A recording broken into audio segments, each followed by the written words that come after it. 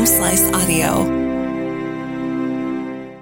From the Home Slice News Center, this is the Daily Slice for Monday, September 22nd, 2023.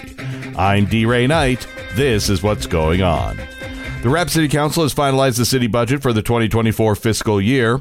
One of the council's major changes was the redistribution of $60,000 from Journey On and allocating those funds to Volunteers of America.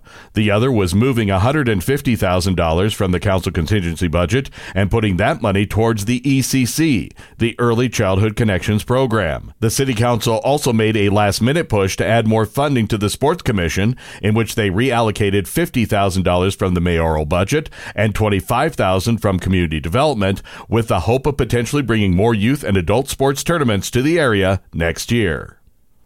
The RCPD is still looking for the driver involved in a fatal hit and run. Amy Rose has the latest. Rapid City Police are still searching for the second driver believed to be involved in a fatal hit and run on September 13th. The crash killed Terrence Raymond Little Thunder. He was found lying near his motorcycle following the crash at the intersection of Haynes Avenue and College Avenue. Little Thunder was taken to the hospital where he died from his injuries this week. The family had told police that Little Thunder informed them it was a white pickup and that there was an older woman giving him assistance before he woke up in the hospital. Little Thunder's family have been working with police in hopes of finding the driver of the second vehicle. The search for an individual with multiple felony warrants brought a large police presence to a townhome on Knollwood Drive in Rapid City Wednesday.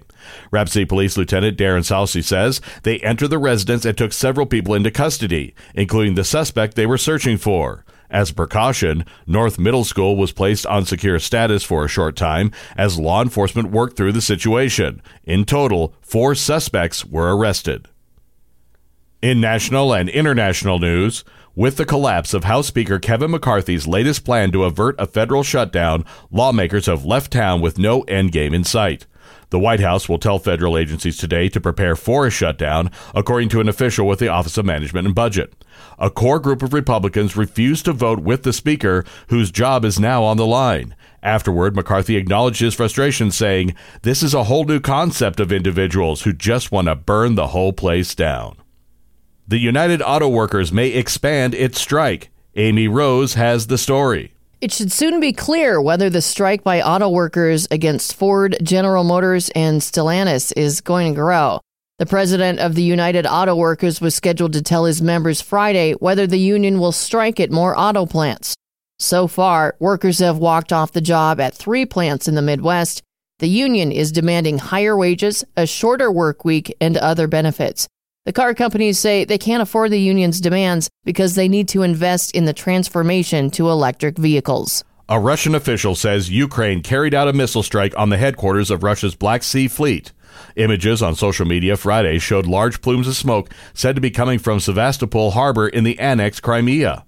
The Russian-installed governor of Sevastopol didn't offer any details, saying only that emergency services had been dispatched to the site of the strike.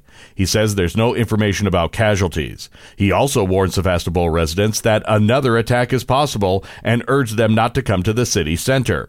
Ukraine did not immediately claim responsibility for the attack. It comes a day after Russian missiles and artillery pounded cities across Ukraine, killing at least 5 people. Your weather forecast from the Home Slice Weather Center. Thunderstorms possible today, and some could be severe. High of 62. Thunderstorms and 48 tonight. Tomorrow it's going to be partly cloudy and 65. Sunday, sunny and nice with a high of 75. And that was your Daily Slice for Monday, September 22nd, 2023. The Daily Slice is a production of Home Slice Media Group, hosted by D. Ray Knight with Amy Rose. Executive producer Mark Houston. Engineered by Chris Jaquez. I'm D. Ray Knight. Have a great weekend.